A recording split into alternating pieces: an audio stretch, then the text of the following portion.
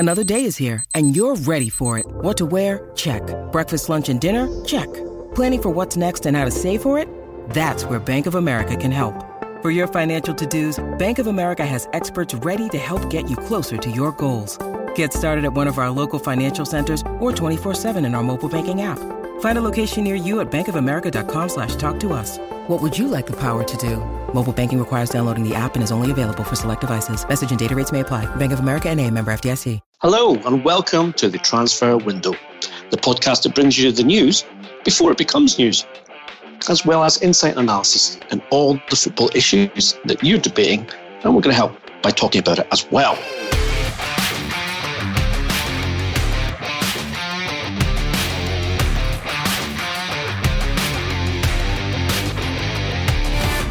I'm Ian McGarry, and joining me as ever is Duncan Castles. It has to be said, being the Transfer Window podcast, we like to be, Duncan, where the action is. And I'm recording this in Spain because obviously this is the hub of what's going to be happening until September 2nd when the European transfer window closes. Now, we're going to start with, one of the biggest stories of the summer and some developments, of course, with Neymar and Paris Saint-Germain. Duncan and I have decided that we're going to call this segment the Neymar's Sister Buys Presents for Europeans' Top Footballers, because it's a holding pattern right now over the capital of France. Everyone is hovering in the ether. Well, I say everyone, but certain players are waiting for Neymar to take off for Spain, and they can land then in their own destinations. So what my information is that Paris Saint-Germain have told both Real Madrid and Barcelona, whom they've been negotiating with over this move, in the case of Real Madrid in the past 7 days, in the case of Barcelona, of course, the last 7 weeks, that they have set a deadline of Wednesday in order to, and this is quoting directly from the source, to receive a realistic and credible offer for the Brazil international. Now, that says two things, Duncan. It says, one, we don't believe we've had a realistic and credible offer as yet from anyone, but most obviously, significantly, Barcelona, and second to that, Real Madrid. And also, they are desperate, not desperate, but they have decided that they have to bring this to a conclusion because they need to replace Neymar should they get this realistic and credible offer that they have asked for from whichever suitor comes up with it. Now, my information, and we've spoken about it on the podcast before, is Paulo Dybala, who was on the bench for Juventus in their Serie A game last weekend. An unused substitute remains the person hovering closest to the Parc des Princes in terms of the holding pattern, and his agent and brother believes that they've agreed a contract with Paris in order that he can move there should Neymar move to Spain. But in terms of negotiations with regards to Neymar, his father and agent Nepay, that has yet to reach an agreement. Duncan, do you think it's realistic, to use Paris's own language, that they will get an offer by Wednesday? I think the hold up here, what's stopping Neymar's sister Rafaela from starting the birthday party and handing out those presents to the assembled elite footballers of Europe is Neymar. I think it's very clear Neymar is sticking with his hope that he will get to go to Barcelona. Therefore, Paris can't do a deal with Real Madrid, which they'd prefer to do. The club-to-club agreement is much easier for them to make with Madrid than it is for Barcelona, because that's where they want to move the player. I think Madrid are going to be more generous in terms of offer as well, because Barcelona know that Neymar wants to come to them. So you've seen this situation where everyone is waiting on Neymar's decision, and Neymar is holding it up by not acceding to a move to Madrid. He's also not done what Barcelona have asked him to do, which is to publicly state his desire to move specifically to Barcelona and not Madrid. Neymar's made it clear he wants to leave Paris and he wants out. But not at any point has he said, I want to go to Barcelona and that's my only option. Because his priority is to get out of Paris rather than specifically that it has to be Barcelona. His preference is Barcelona, strong preference is Barcelona. But again, if he then commits verbally to that, he makes it difficult for Madrid to do a deal because it becomes hard for Florentino Perez to take the player after he said he wants to go to Barcelona. And then he's dependent on Paris actually agreeing something with Barcelona, which, as we've detailed for some time now, is an issue because Qatar don't want to move the player there, and Barcelona probably won't offer as much financially as Madrid will to do the deal. So you've got Paris can attempt to put this deadline on and say we want it all done club to club by Wednesday to let the player sort his side of it out with whichever club we decide he goes to and allow us to bring other players in. But they're taking a risk if they go down that line because all the parties involved know that Qatar, Paris Saint-Germain have made a sporting decision that it's in their best interest to get Neymar out. Yes, Qatar could back off on that and say we don't let the player leave and force him to spend another year in the French league, but the potential repercussions of that are great. So Barcelona and Madrid's calculation is that they want to move the player out. The player wants to leave. So does that deadline really apply? If it needs to go down to next Tuesday and the actual real transfer deadline to be resolved, maybe it goes that far. And remember, we're talking huge amounts of money here. This is the most expensive, it was the most expensive transfer ever, remains the most expensive transfer ever when Neymar left Barcelona, forced his way out of Barcelona to go to Paris Saint-Germain 2 years ago for 222 million euros. PSG want to be seen to have got the majority of that money back and get a deal which looks good from their perspective. So it requires a substantial transfer fee and or players of high value being included in the deal. Neymar is the best paid player at Paris Saint-Germain. He's prepared to take a pay cut, or he's promised to take a pay cut to go to Barcelona, but will still be substantially paid there. He had agreed back in February to go to Madrid if they were able to put a transfer in place and agreed a salary there of, I believe, 35 million euros net to go to Madrid. So the financial undertaking involved, you've also got to deal with the agent's substantial demands here, is large. So it's not a simple deal to do, even if it was more straightforward in the sense that there was only one buying club.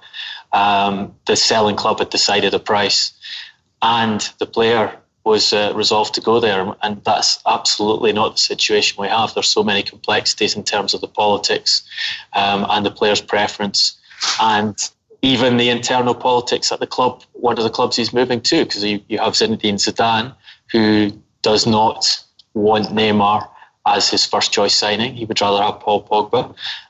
But the president, Florentino Perez, driving the move for Neymar because it's in his interest and it's his preference to get the player at a time when that coach is under severe internal and external pressure at Madrid. We'll turn our attention to Zidane in a few moments. But two Premier League players are also involved in this holding pattern, Duncan, one more so than the other. Christian Eriksen is hoping that he may still become a Real Madrid player in this window. He is, I'm told by people close to him, very angry at the fact that he didn't start against Newcastle at home last weekend.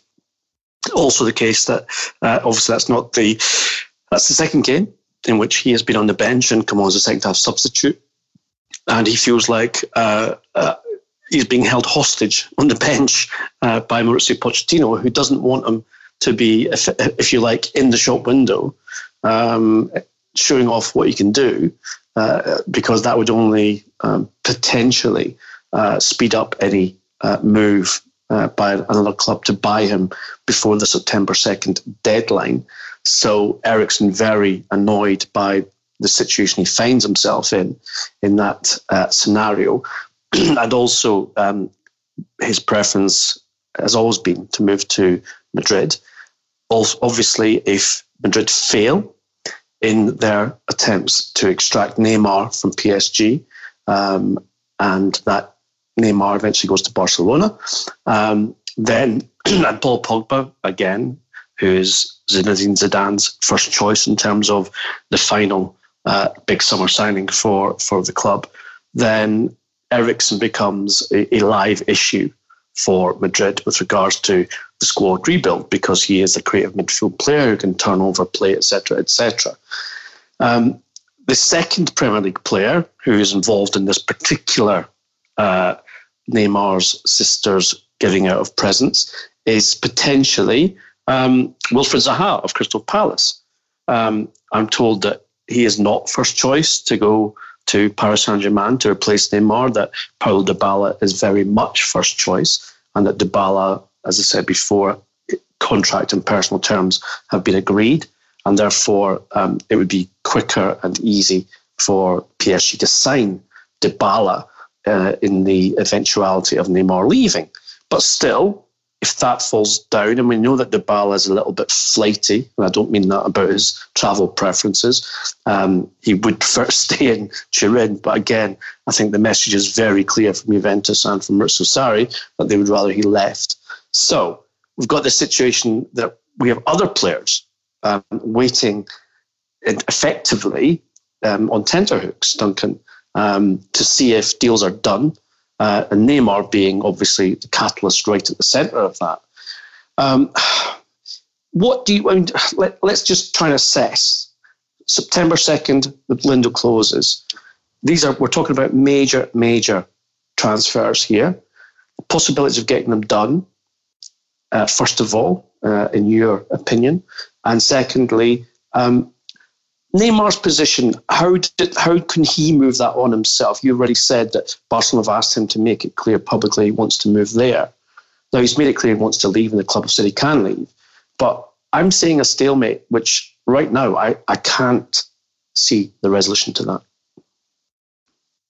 Well, I think it's interesting what you mentioned about Eriksen. I think this is something you see from footballers from time to time when they want to move away, and Eriksen's been clear that he wants to move away from Tottenham, and he sees the opportunity to go to a bigger club, a bigger contract, a new league, a league that most footballers want to try at some point in their career. When they have situations like that, and they realise they're not first choice, that it's not a guaranteed move for them, they do want to demonstrate on the field of play how good they are. And you see that time and time again, a player performing better when his future is on the line, in a sense, or a better future is placed in front of him. And it's interesting you say that he feels like Pochettino is trying to keep him out of the limelight as a way of retaining him at the club. And it would be interesting if Pochettino's tactic succeeds and he does end up retaining Eriksen, how the pair will get on for the rest of the season, and whether Daniel Levy will then come with a new contract offer to Eriksen and try and persuade him to remain at Tottenham in the longer term. It's pretty much it's in Neymar's hands here, in the sense that he can take actions to try and facilitate the move. He could go out and say, state publicly, I want to leave, this has to happen now. I want to go to Barcelona, get the deal done. But it's all the information I've had from his side for some time now has been the priority is not as much to get to Barcelona, although that is his preference. It's to get out of Paris Saint-Germain and back to Spanish football. So let's see if he's prepared to go down that line in the next few days, or whether he hopes it gets resolved for him by Barcelona producing an offer that's acceptable to Paris Saint-Germain, and or Madrid backing away from their attempt to get him and leaving it to Paris that your only option, if you want Neymar out of your camp, is to accept what Barcelona are putting on the table. Turning to the situation here in Spain with regards to the two super clubs, speaking to colleagues and some contacts, it's very clear that the friction which has existed over the entire summer and transfer window between President Florentino Perez and head coach Zinedine Zidane has only increased and become more contentious where the window is getting closer to closing. As we've mentioned, Zidane had made it very clear, and it was even given a nickname in the Spanish sports press, Operation Pogba, and that was the number one and the Plan A signing. That's not been completed. It looks less and less likely that will be completed.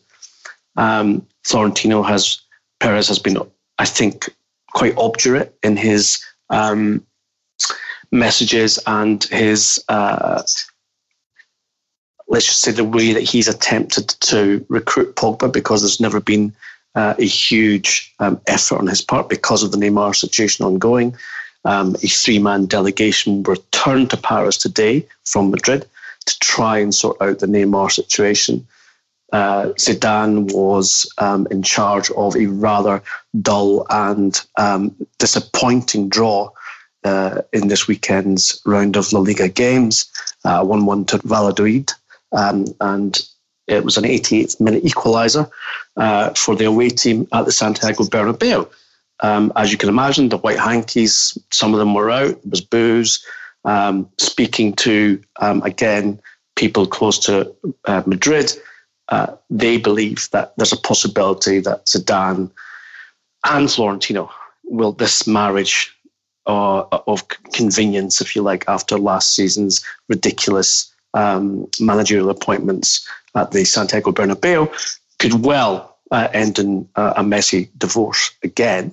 Now, Duncan, I've been told, and I think it's correct, that Jose Mourinho remains close to Florentino Perez, has indeed has communication with him on a fairly regular basis.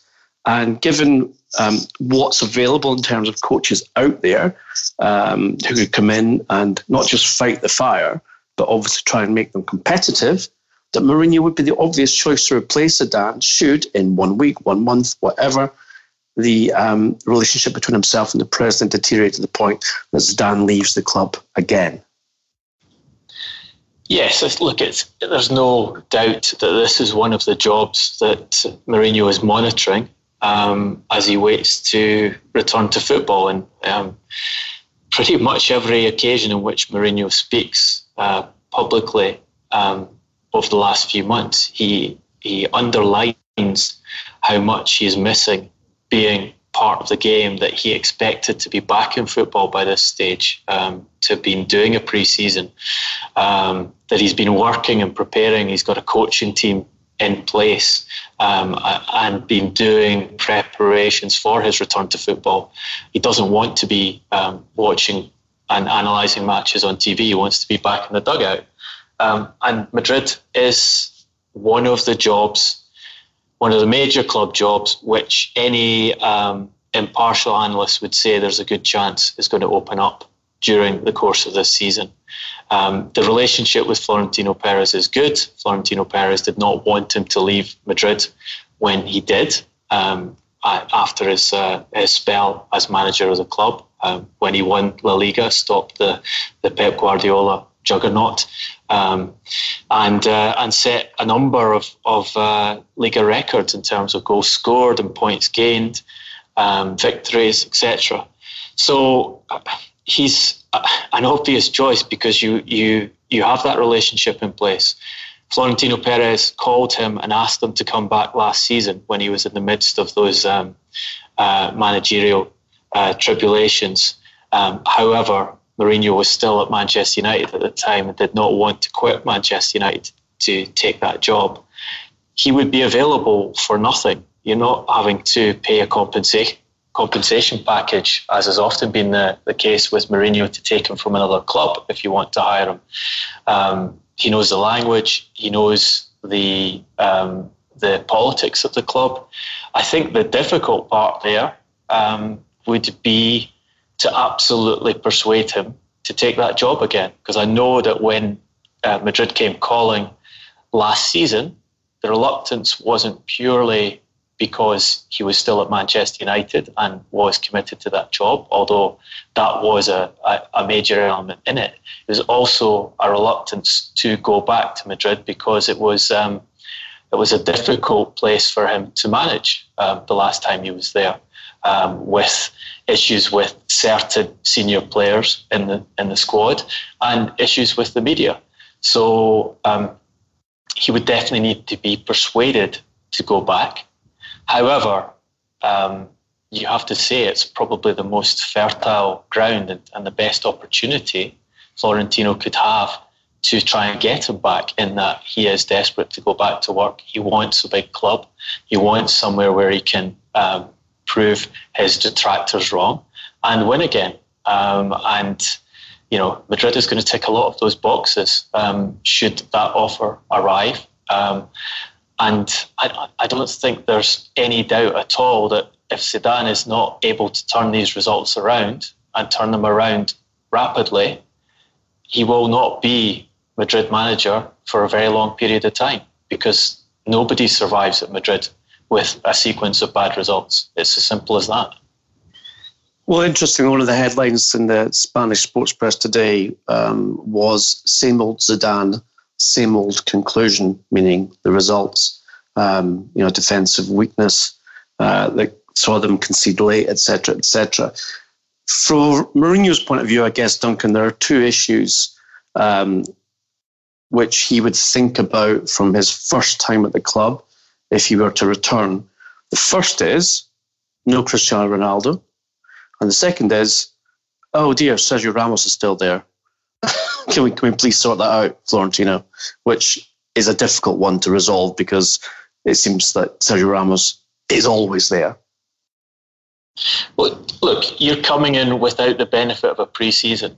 And pre-season is very important to the way Mourinho works because his training is so well organised. A lot of tactical learning goes on in those sessions. And the way he works, a lot of his coaching isn't explicit. It's a process called guided discovery, where he gets the team playing the way he wants them to through participation in a series of, very strictly organised exercises with lots of variation in them that are prepared a long time in advance. So you'd be missing that, which is a handicap for any manager coming in.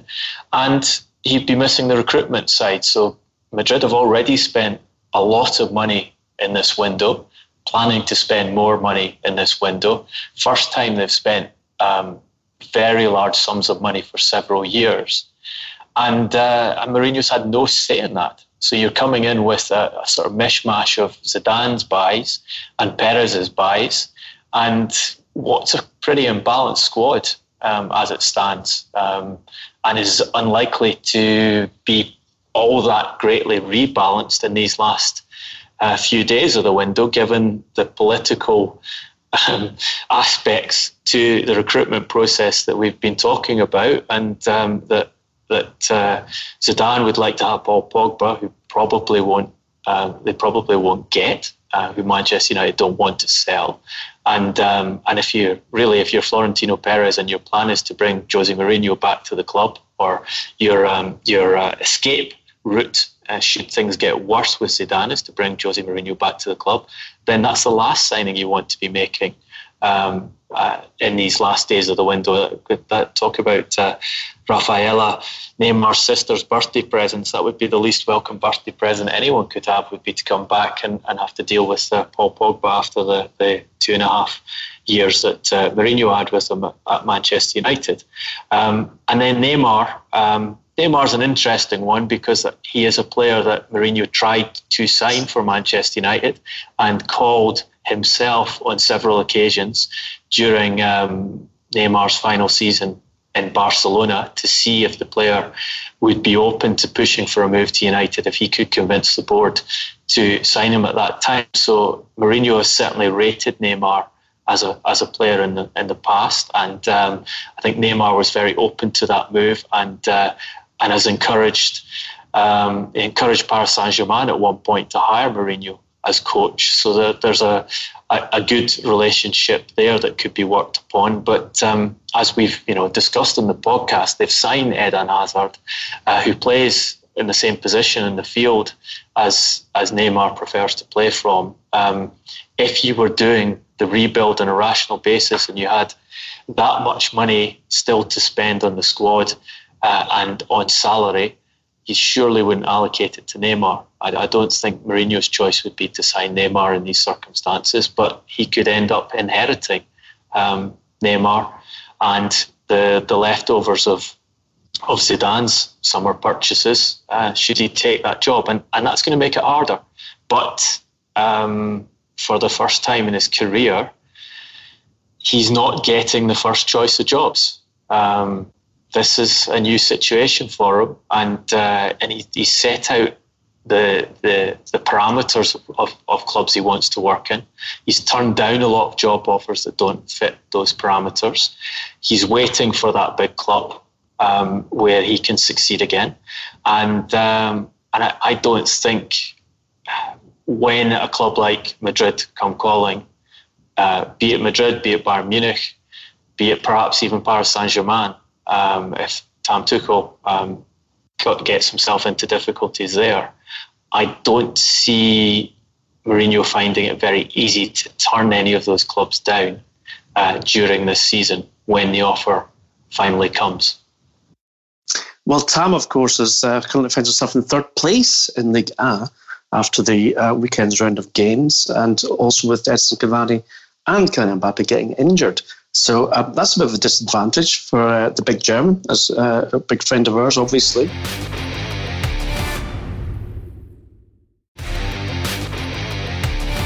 We will move from Jose to his old club, Manchester United, Duncan, because I believe you have some new information to update us on with regards to the potential move of Alexis Sanchez to Inter Milan. Yes, just that negotiations are ongoing there. I'm told there is agreement between the clubs on the fee. That will be a €3 million loan fee for the remainder of this season, and then an obligatory €17 million purchase option at the start of next season. So basically a €20 million total transfer fee, with the deal being completed in a year's time. The issue remains over the player's salary, how much of it Inter have to take on to take the player from Manchester United. Inter, I'm told, have offered United to pay 50% of Sanchez's salary, and they want the rest covered by Ed Woodward and co. And they're waiting to see whether United will accept that offer as a way of getting Sanchez out of the club, or whether they're going to have to push a little bit higher in these last few days to get that deal over the line. I think if you look at what Ole Gunnar Solskjaer said about Sanchez after Saturday's defeat to Crystal Palace, he's pretty much left it at Ed Woodward's door, in that he said if there's a deal that's acceptable to the player and to the club, he will go. If not, I'm happy to have him stay here because I could do with the extra options in attack.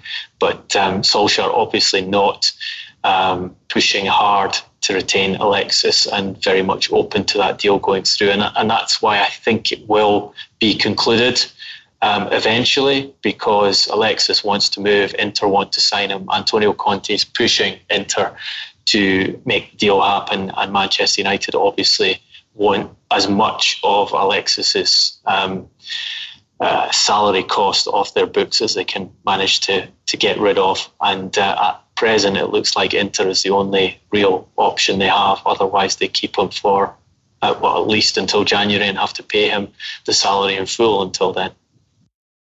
It's an interesting situation, Duncan, when the Premier League transfer window obviously closed already, and a manager, and as we've spoken about before, most chairmen, chief execs, etc., have never come across a manager who doesn't say he wants more players rather than less players. The position you have to get to as a head coach, where you say, even though I can't replace him, I want him out, is, there's a fine line there. There's no doubt Sanchez is a very talented football professional, but the stink he causes by simply being around the place in training, in dressing room, not playing, etc., is so concentrated that you said, you know what, I don't care what you do, just get him out of my dressing room, because he's not going to be an asset to us. I can't turn this around, which in a way is an admission of failure on behalf of the coach, because if you can't turn that around with a very talented football player, what does it say about you? Yeah, but to be fair to Solskjaer, I think he's always been fairly supportive of Sanchez in public. I can't recall him being hugely critical of him in any press conference. And even through this summer, his stance has been, there's a good player there, there's a guy who can score goals. If I am left with him here, then I will make the best out of that situation. And perhaps he's looking at what's happened in the first 3 games of the season. He made those comments about Sanchez after a match in which his team had 23 shots and only managed to hit the target 3 times. He also made it after a match in which Anthony Martial went down with what looks like a muscular injury. Rashford's form wasn't great. He had to bring Mason Greenwood on to try and turn the game around. Didn't make a huge impact. He got an excellent goal from Daniel James. Really good, intelligent, calm piece of finishing, which looked to have turned the game around for United, in the sense it looked like they probably would go on to win it at that stage. But he's very shallow in attack. And you can understand him thinking, actually, maybe Alexis staying's not a bad thing for me, because I've got a Premier League schedule, I've got Europa League to deal with, and I think he said that Alexis will play in Europa League for him should he remain. Look, this is a financial decision, I think, on Manchester United's part. I think it's about, yes, the player has been problematic in the dressing room, talking to people who've worked with him through his time there. He has caused problems with other issues. He's been an unhappy figure. He's a bit something of a loner. So that kind of dressing room dynamics you're talking about, that argument makes sense. But United have placed themselves in a difficult position because they've allowed their best scorer from open play in the last 2 seasons to go to Inter already and not replaced. And they're now looking at letting their second most experienced forward go to Inter as well and not replace him. Had they signed another striker before the Premier League window closed, this would be an easier option for Solskjaer. As it stands, he's just going to have to deal with whatever resolution Woodward and Pepe Marotta come to. We'll come to Manchester United's defensive issues in terms of analysis in a little bit. But also Marcos Rojo. Duncan, you first reported interest with Fenerbahce, which was confirmed, but then the Fenerbahce have dropped out. It seems they feel that Rojo's wage demands are too excessive. Do you have any updates and news on Rojo's potential for leaving before the window closes on September 2nd? Well, the information I have is that Fenerbahce remain interested in the player. The difficulty, of course, is that they're highly unlikely to be able to pay the kind of transfer fee that Manchester United have been looking for. Manchester United went into this window valuing Rojo at £25 million. They had the opportunity to offload him to Everton, a move that he wanted to take. Everton only wanted to do the deal on the basis of a loan, and United blocked it for that reason. Fenerbahce have been trying to do a deal. Rojo's representatives were out in Istanbul recently to try and conclude that. The latest I have is that Rojo is insisting that he gets out before this window closes. He's desperate to play football again. He realises that his chances of playing are extremely limited under Solskjaer, with the 7 senior centre-backs on the books at Old Trafford at present. He would, I'm told, like it to be a full transfer if that can be negotiated with a club, albeit more likely one of these loan with obligatory options to buy deals, I think is more realistic. I'm told there is interest also in France and Spain for the player. Again, we're going to find out in the next few days whether something is done there. And again, I think this one comes down to Ed Woodward and Manchester United's selling policy, whether they're prepared to go down the line that they look like going down with Sanchez, which is to make the best of a bad job and recover as much cash from the deal as they can by offloading him to another club, or whether they will continue to insist on a high transfer fee for a player who almost certainly won't be used regularly at Manchester United if he remains at the club, and if that transfer fee doesn't come, retain him at the club for another season on his £8 million a year salary.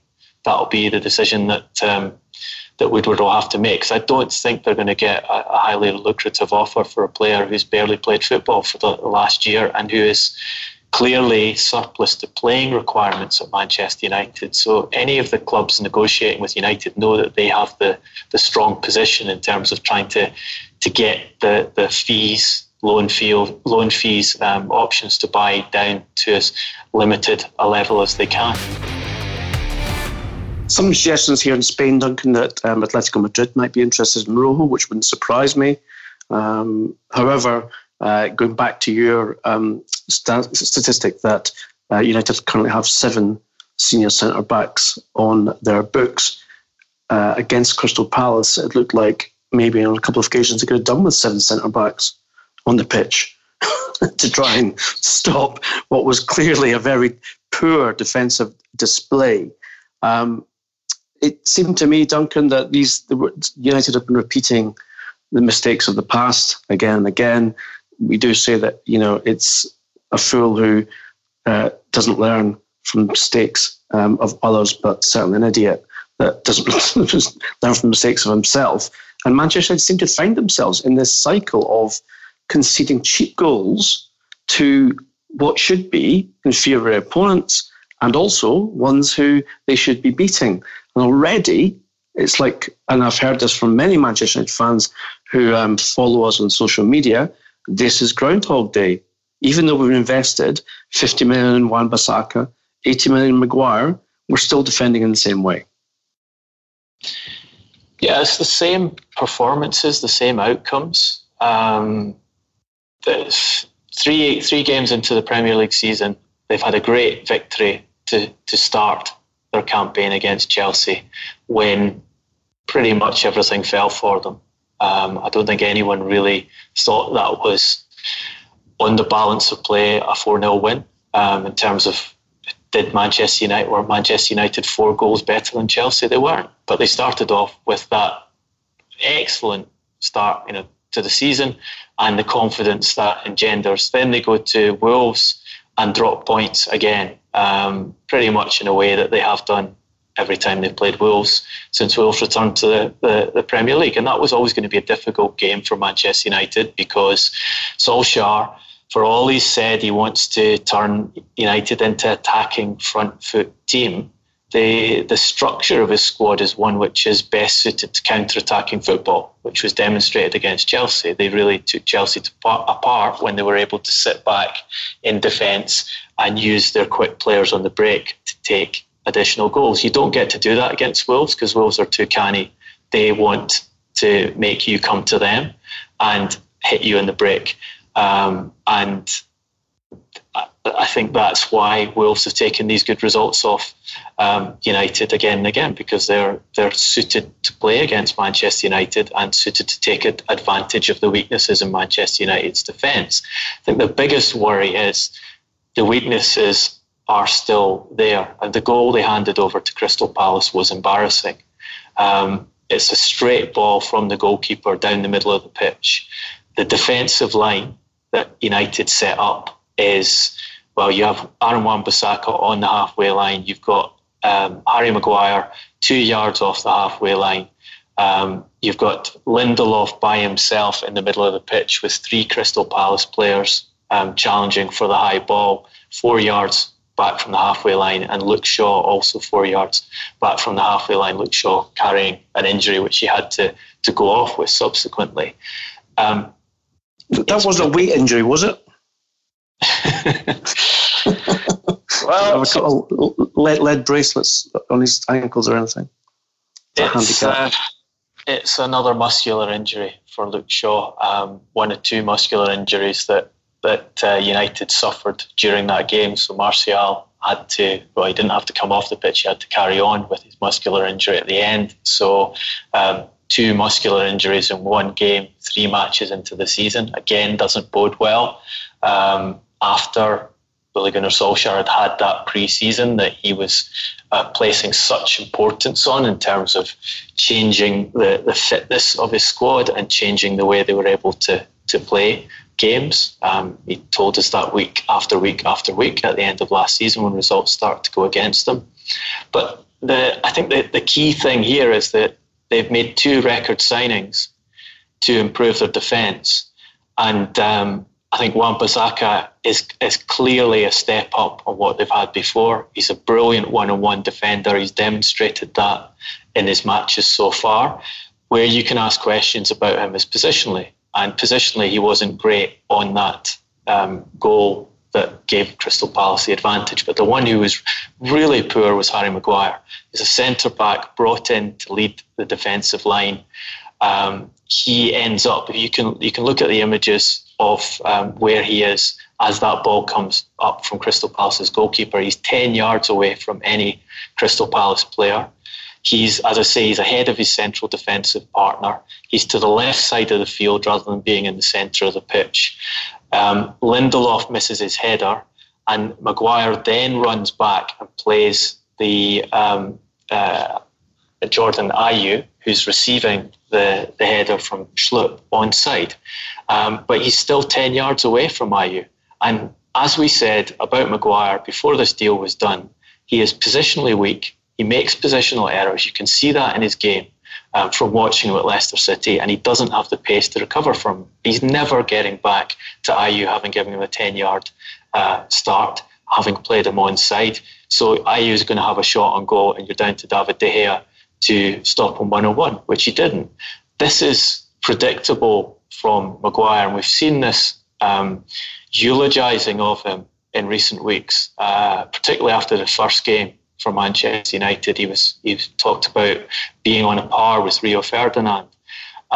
He just isn't that player, and the weaknesses in his game are obvious. He's a great one-on-one, particular aerial defender. He's very good with the ball at his feet. He looks great when he gets the ball on the feet and dribbles forward, but the core elements of a central defender is to stop the opposition. I think there's also an element here where analytics has a problem analysing defenders. So I've seen a piece in the BBC comparing Maguire's stats to other top defenders in Europe. And one of the stats that we're highlighting was that he only had 1 error leading to a goal. I think in the previous season, possibly the previous 2 seasons of league football. he won't have been credited with an error leading to a goal for what he did against Crystal Palace on Saturday. But he's absolutely sure about it. He made a fundamental error of central defensive play, and that fundamental error of central defensive play led to a goal. It's just because he didn't hand the ball over directly. It doesn't go down analytically as an error to Maguire. That pace isn't going to come. It's not going to change. So he has to be more intelligent about where he positions himself on the field. Let's see if Manchester United are capable of coaching that into him. But it's a big ask to make a player a world record signing in his position, make him supposedly the solution to defence that's been a problem for years, and then have to coach him into being the player he should be when you buy him. For that money, knowing they have a problem in central defence for such a long time, they should be buying a finished product. They shouldn't be buying a compromised player who, as we say, all of this stuff was predictable. All of it we've seen in his game before. It's only taken 3 matches for it to cost United 3 points. If you look at the game against Wolves, I spotted at least 2 significant positional errors he made, which didn't actually lead to goals, but they could have led to goals in those games. It's part of the way Harry Maguire is as a player. Insightful analysis as always from Dr. D, and I'm glad to say that from Harry Maguire, he's led me wonderfully into our heroes and villains, because it's Monday's podcast, so it's heroes and villains of the last few days, or indeed last weekend, depending on who we're choosing. And I'm going to go for my hero before Duncan gives me his villain, as actually Nicola Pepe, Arsenal's record signing, who apparently, I'm told, reliably completed the first dribble past Virgil van Dijk for 125 years. At least that's what someone told me. And someone told me anyway. It could be less than that, but apparently it was the first time the great one has been dribbled past in living memory, really. So well done to Nicola Pepe. Not well done so much for the result. Obviously, it didn't have a massive impact on the game, Duncan. But Virgil van Dijk, obviously, who was usurped by Harry Maguire as the most expensive defender in world football, neither of them having a particularly great weekend, although you'd have to say Virgil's was better than Harry's in terms of result. Duncan, please give us your villain of the weekend, which, I know who it is, and I'm very happy to pile in, as we say. I have to say, I thought Van Dijk did pretty well against Pepe at the weekend, because it was a new problem for him and the pace was significant. And I watched that game quite carefully in the first half. You could see, alerted to the challenge, you see Andy Roberts in particular having big issues with Pepe. But in the end, Van Dijk managed to come out of that pretty well. So even if he did have his perfect not being dribbled past statistic deleted by the former Leo player on their first meeting, I think 50 games apparently. I'm now not being facetious. 50 games, I'm told. That was the first time in 50 games he's been dribbled past. I know, and it's a problem with analytics, because I think if you watch Fulham play Liverpool last season, you will see Ryan Sessegnon go past Virgil van Dijk and put a shot in a goal, but for some reason that wasn't credited as a dribble. So it depends what your definition of dribble is, I suppose. But players have gone past him previously, and they will go past him again, but they don't go past him very often because he's very quick, unlike Maguire, which allows him to make mistakes and recover them, unlike Maguire. Yeah. That's why he's really is worth the transfer fee. As for the villain of the week, it is one of our VAR propagandists, Neil Swarbrick. Head of VAR, Duncan, indeed. Oh, he is. He is the lead man on VAR for PGMOL. He is the chief Valerie of the Premier League.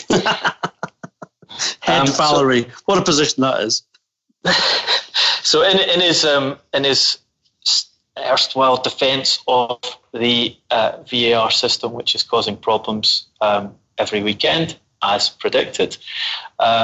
He is now gone to the BBC and having it alerted to him that actually offside isn't millimetre perfect, and offside won't actually give you VAR won't actually give you the offside decision perfectly in every situation.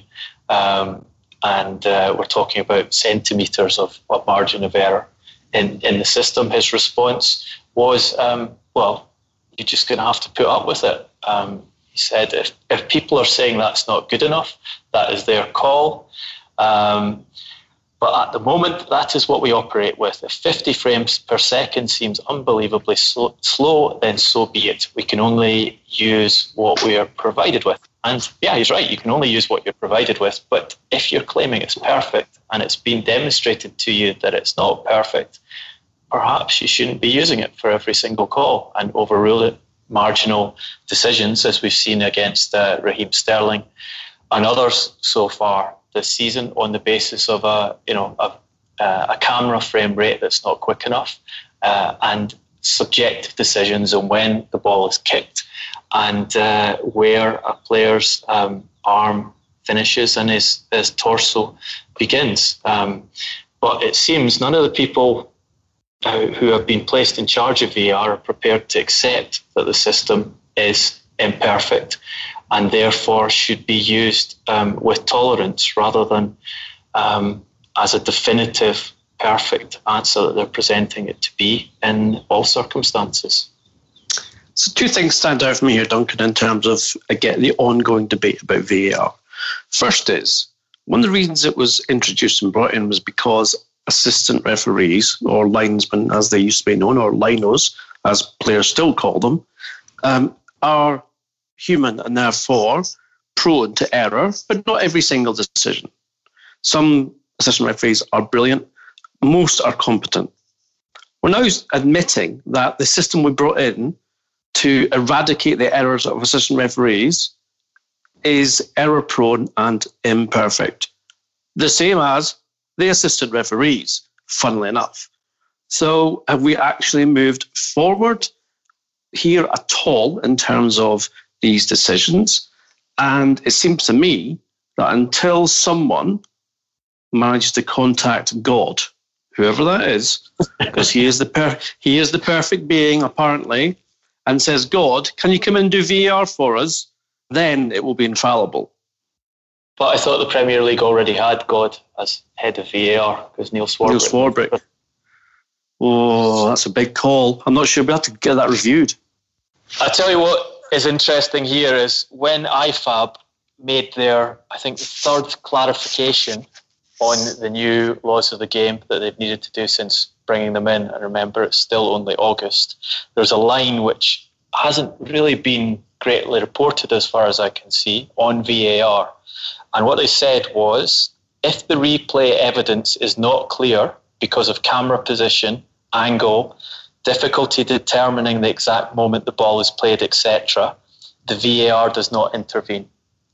So I think that's IFAB, not FIFA, who have pushed the system, but IFAB, who are the body that determine the laws of the game, saying, look, this system isn't as perfect as organisations like FIFA and the Premier League are presenting it to be. In some games, there's a very limited number of camera angles. You've got this issue of frame rate. You've got this issue of detecting when a ball is played.